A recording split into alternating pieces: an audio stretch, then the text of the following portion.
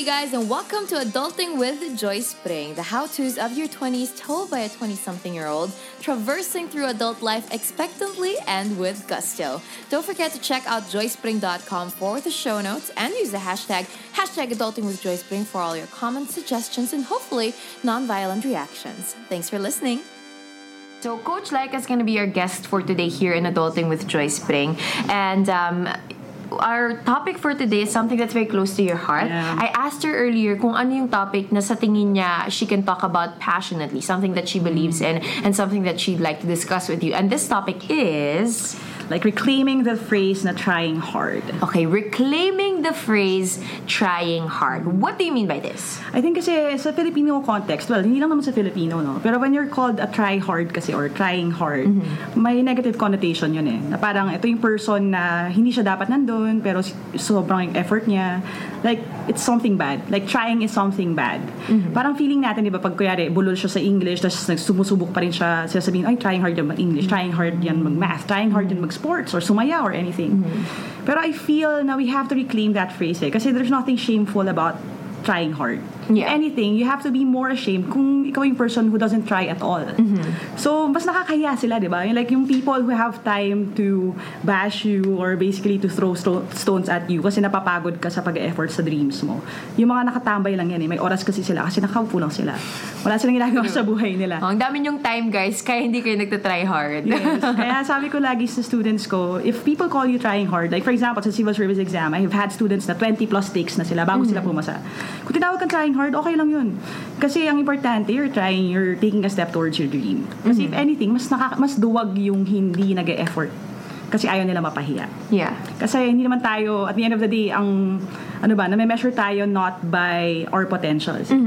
Kasi ang potential lang yan forever. Kaya siya tinatawag na potential. Yes, hard work lang talaga.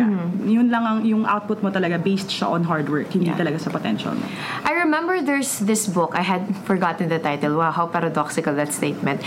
But I remember this book that talks about that one character that makes people successful. And it's not intelligence, it's not any of these other things that you would assume, but it's grittiness, Yes. diba? So it's grit.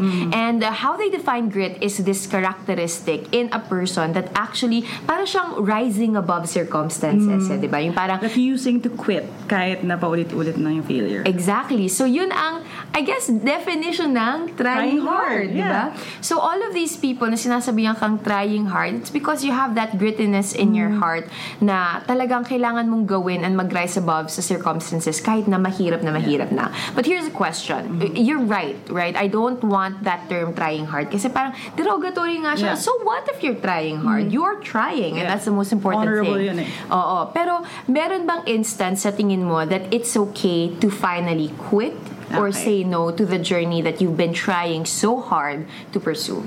Alright, kasi I think when you're set out sa isang goal, meron ka talagang basis naman talaga kung bakit gusto mong ma-achieve yung goal na yun. Whether that be something na innate talaga na born na talent sa'yo, or talagang your circumstances mo, pino-force ka to that. For example, I have had students na 30 years na sila sa government nagsaserve, kaya lang wala pa rin silang benefits kasi hindi sila makapasa ng civil service.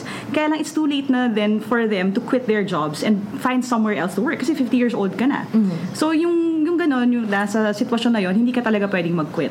So yun yung wala na tayong magagawa doon. Pero I guess you're free to quit if malinaw na sa'yo na hindi talaga yun yung para sa'yo. You've done everything that you could. At the end of the day kasi, okay lang mag-quit.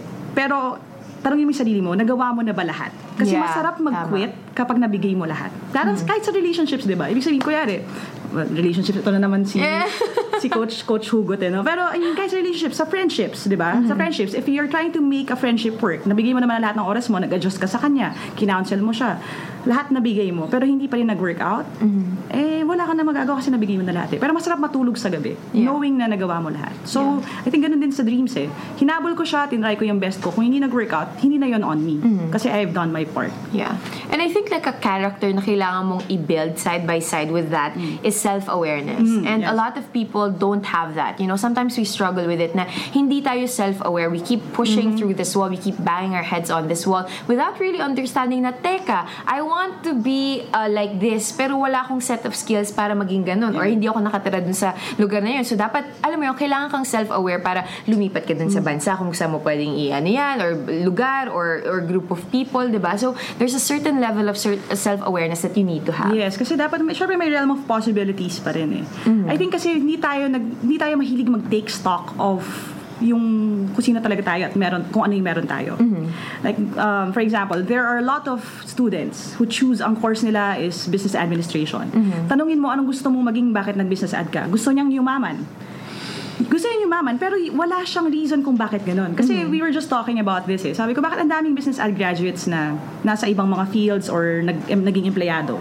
Kung tutusin, dapat sila talaga yung maging businessmen, di ba? Yeah. Ang reason for that, kasi pumasok sila doon nang wala silang set na vision or set na goal sa buhay nila. Gusto nilang magtinda pero wala silang produkto. So, ganun din tayo minsan sa dreams eh. Kunyari, kung ang dream mo is gusto kong sumikat. Pero ano yung steps under that? So, i-define natin talaga kung ano yung meron talaga tayo. At saka ang hirap maging honest kasi sa sarili. That's and true. I think you always try to avoid it eh. Yes, diba? Kasi kung may failures, minsan ewan ko ba kung yung Filipino thing din yun. Kunyari, kahit sa exams, di ba may ugali tayo, pagka-take mo ng test, kakalimutan mo na yung test. When in fact, ang best na response dun would be to go back dun sa mga questions na na-miss mo and then find out yung answers right away. Yeah. Sa moment na binigay ng teacher yung test paper mo. What a nerd thing to do. Malabas na. Pero I'd rather do it right there and then than revisit that 20 years down the line. Diba? So, yun yung mga things lang na ang hirap kasi harapin yung mga weaknesses natin. Pero in fact, yun kasi yung magiging foundation ng everything, all of the choices that we make. And yun, doon talaga galing yung wisdom eh. Yeah. Asking the hard questions. Yeah, and I love that the whole, what you just said, it's really all about parang how do you eat an elephant, diba? You take it bite by bite. Yes. So, with any big thing that you're trying to do, whether that's a dream that you're trying to do, a relationship, diba? Or a new season in your life, hindi mo dapat i-focus yung sarili mo dun sa, ito yung season ko, ito yung dream ko, ito yung relationship ko. Ang i-focus mo is yung details. How do I achieve this dream? How do I make this relationship work? Diba? So, actually, we had a conversation ni Sir Carl Ope a few weeks back about this, about yung purpose.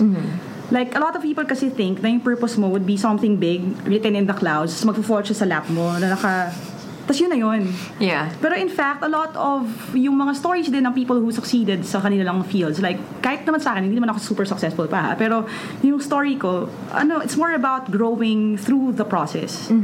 Kaya gusto ko lang alleviate yung fear, I think, ng millennials, na parang feeling nila off of college, dapat alam ko na kung ano yung magiging sa akin, dapat alam ko na kung ano yung talagang meaning ng life. Pero part of that kasi is constantly adjusting. Yeah. Like, keeping yung humility din na hindi mo rin talaga alam lahat. And nag-grow ka pa rin. And kung at the moment, kunyari, ngayon, akong pinakamagaling na, for example, pinakamagaling akong dancer, na-injure ka. Pero there's possibly something else for you after that. Yeah. So, walang isang malaking, like, grand purpose na nakalagay talaga na detailed. Baka walang ganun for you. Pero ang purpose mo in life at the end of the day would be the best you that you can be. Yeah. So, kung yung dream mo is going to make you a better person, go ahead. That's Pero kung hindi naman, hindi yun ang para sa'yo. At saka, I think, you shouldn't, it's good to put pressure on yourself because pressure is always a good thing if Pressure it's makes like diamonds. Yes, exactly. But there's also tempered pressure. As in, kailangan siyang tempered pressure in the sense na you don't compare yourself to the people around you or to the timelines of people around you or kung ano man yung nakikita mo sa ibang tao or sa social media or kung ano man yan. Pero i-compare mo yung sarili mo kung sa sino ka ngayon, sino ka bukas. Sino ka ngayon, sino ka bukas. Or sino ka yesterday, right? Because kung yun yung track record mo na sinusundan mo, talagang magkakaroon ka na, okay, I'm a little better. Yeah, may appreciation ka. Oo. Ngayon, medyo nag-backwards ako, so kailangan kong umeffort palalo. Eto, here's my last question for you for this Adulting with Joy Spring episode. Dami natin sinabi Ang sa dami, time. diba? Pero kailangan, ganun talaga pag mabilis magsalita, madaming na-achieve. Okay, eto, Coach Laika ha. My question is, for everyone out here, I've been told this, I'm sure you've experienced it also. Anong gagawin mo or anong kailangan mong gawin pag sinabihan ka ng trying hard ka? Own it. I-own yun. Di ba parang si Tyrion, di ba? If you own yung label sa'yo, it won't hurt you. Actually, magiging part siya ng identity mo. I tell my students that all the time. Ano nyo, sige, brandish nyo yan. Talaga lagay nyo sa shirt. Yung mga merch nga namin, trying hard din yung nakalagay. Kasi wag kayong mahiya.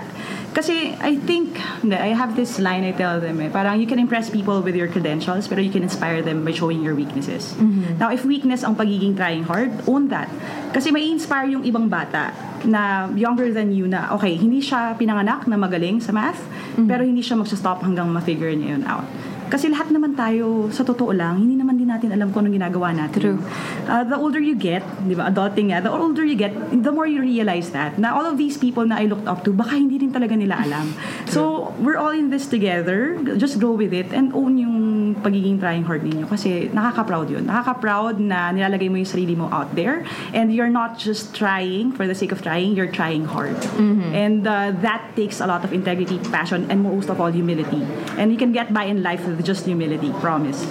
That's right. Ito na talaga yung constant rebranding of trying hard, Yes. right? Ang dami kasi mga ganong phrases sa Filipinos yung trying hard, ikaw na. Yung mga ganon na parang kailangan mo talagang i-rebrand for yourself. And at the end of the day, when you do, the most important thing that you can really do sometimes is to try harder. Yes. Right? And that's not a bad thing. Yay! Thank you, Coach Laika. Thank you for being on the Thank you, show. Ren, for having Invite me. them naman to your YouTube channel. Alright, so nakakan na to, no? Hi everyone, so I'm Coach Laika from Team Laika. You can visit my channel for educational, motivational content. If you're taking tests, civil service, OPCAT, LAE, PhilSat, katapos lang, you can go ahead and check out my videos on math, language, and logic. I also post a bunch of inspirational stuff over there, so if you're interested, go ahead and check out my channel. Nerds Unite! Go Yeah. Kasai! Fight. And that's it for this episode. If you'd like to continue the conversation, go to www.joyspring.com. And if you want to support the podcast, go to patreon.com/adultingwithjoyspring. I'll talk to you guys soon. Paalam.